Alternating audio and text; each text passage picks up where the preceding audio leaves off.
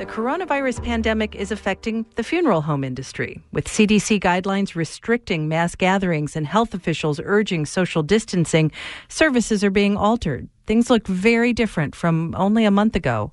Barbara Kemmis is Executive Director of the Cremation Association of North America.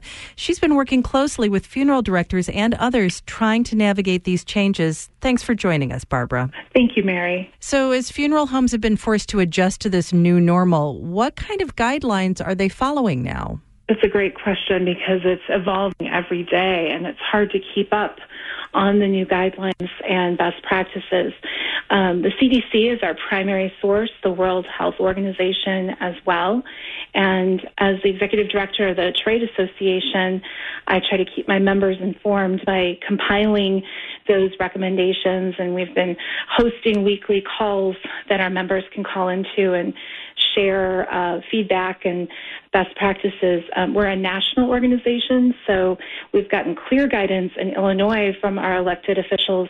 However, in some parts of the country, it hasn't been so clear which municipality prevails when there's conflicting guidance. When you're getting this conflicting guidance in some areas, are you hearing from people saying that staff are concerned about contracting novel coronavirus? Yes, absolutely. We don't know exactly how long the virus lives within a dead host. We're assuming it could be quite a while. However, it's the living who cough and sneeze and touch things and pass on the virus.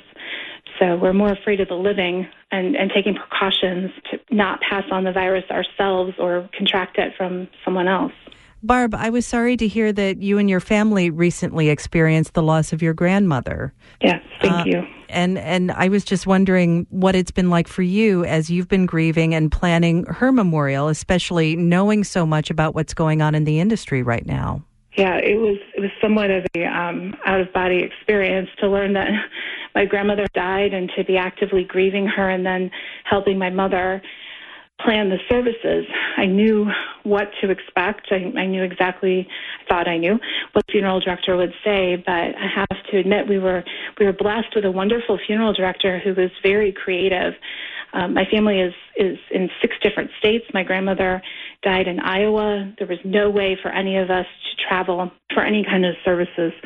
So from the very beginning, the funeral director was flexible and encouraging of us to use technology. So we were able to be at the graveside service via a live stream YouTube connection. And we will hold a celebration of her life via a video conference. It's all uncharted territory, but it's a way to gather that we're finding very comforting and meaningful, and thankful to the professionals who are making this happen for us. What would you say to someone listening right now who might find themselves in a similar situation? I would say we assumed it would be months before we could gather, and that was a mistake. We shouldn't have assumed that. And as soon as we started asking the funeral director for her advice on what to do and what we could do safely. So to encourage people to be creative and ask questions of the funeral homes and cemeteries of what can they do to support participation and your grief now, because grief we can put it on pause, but it doesn't go away. It's just going to be there until we work through it. So you're finding ways to maintain that human connection while your family is grieving, but you're just using some really new methods to do it while you stay safe. Exactly.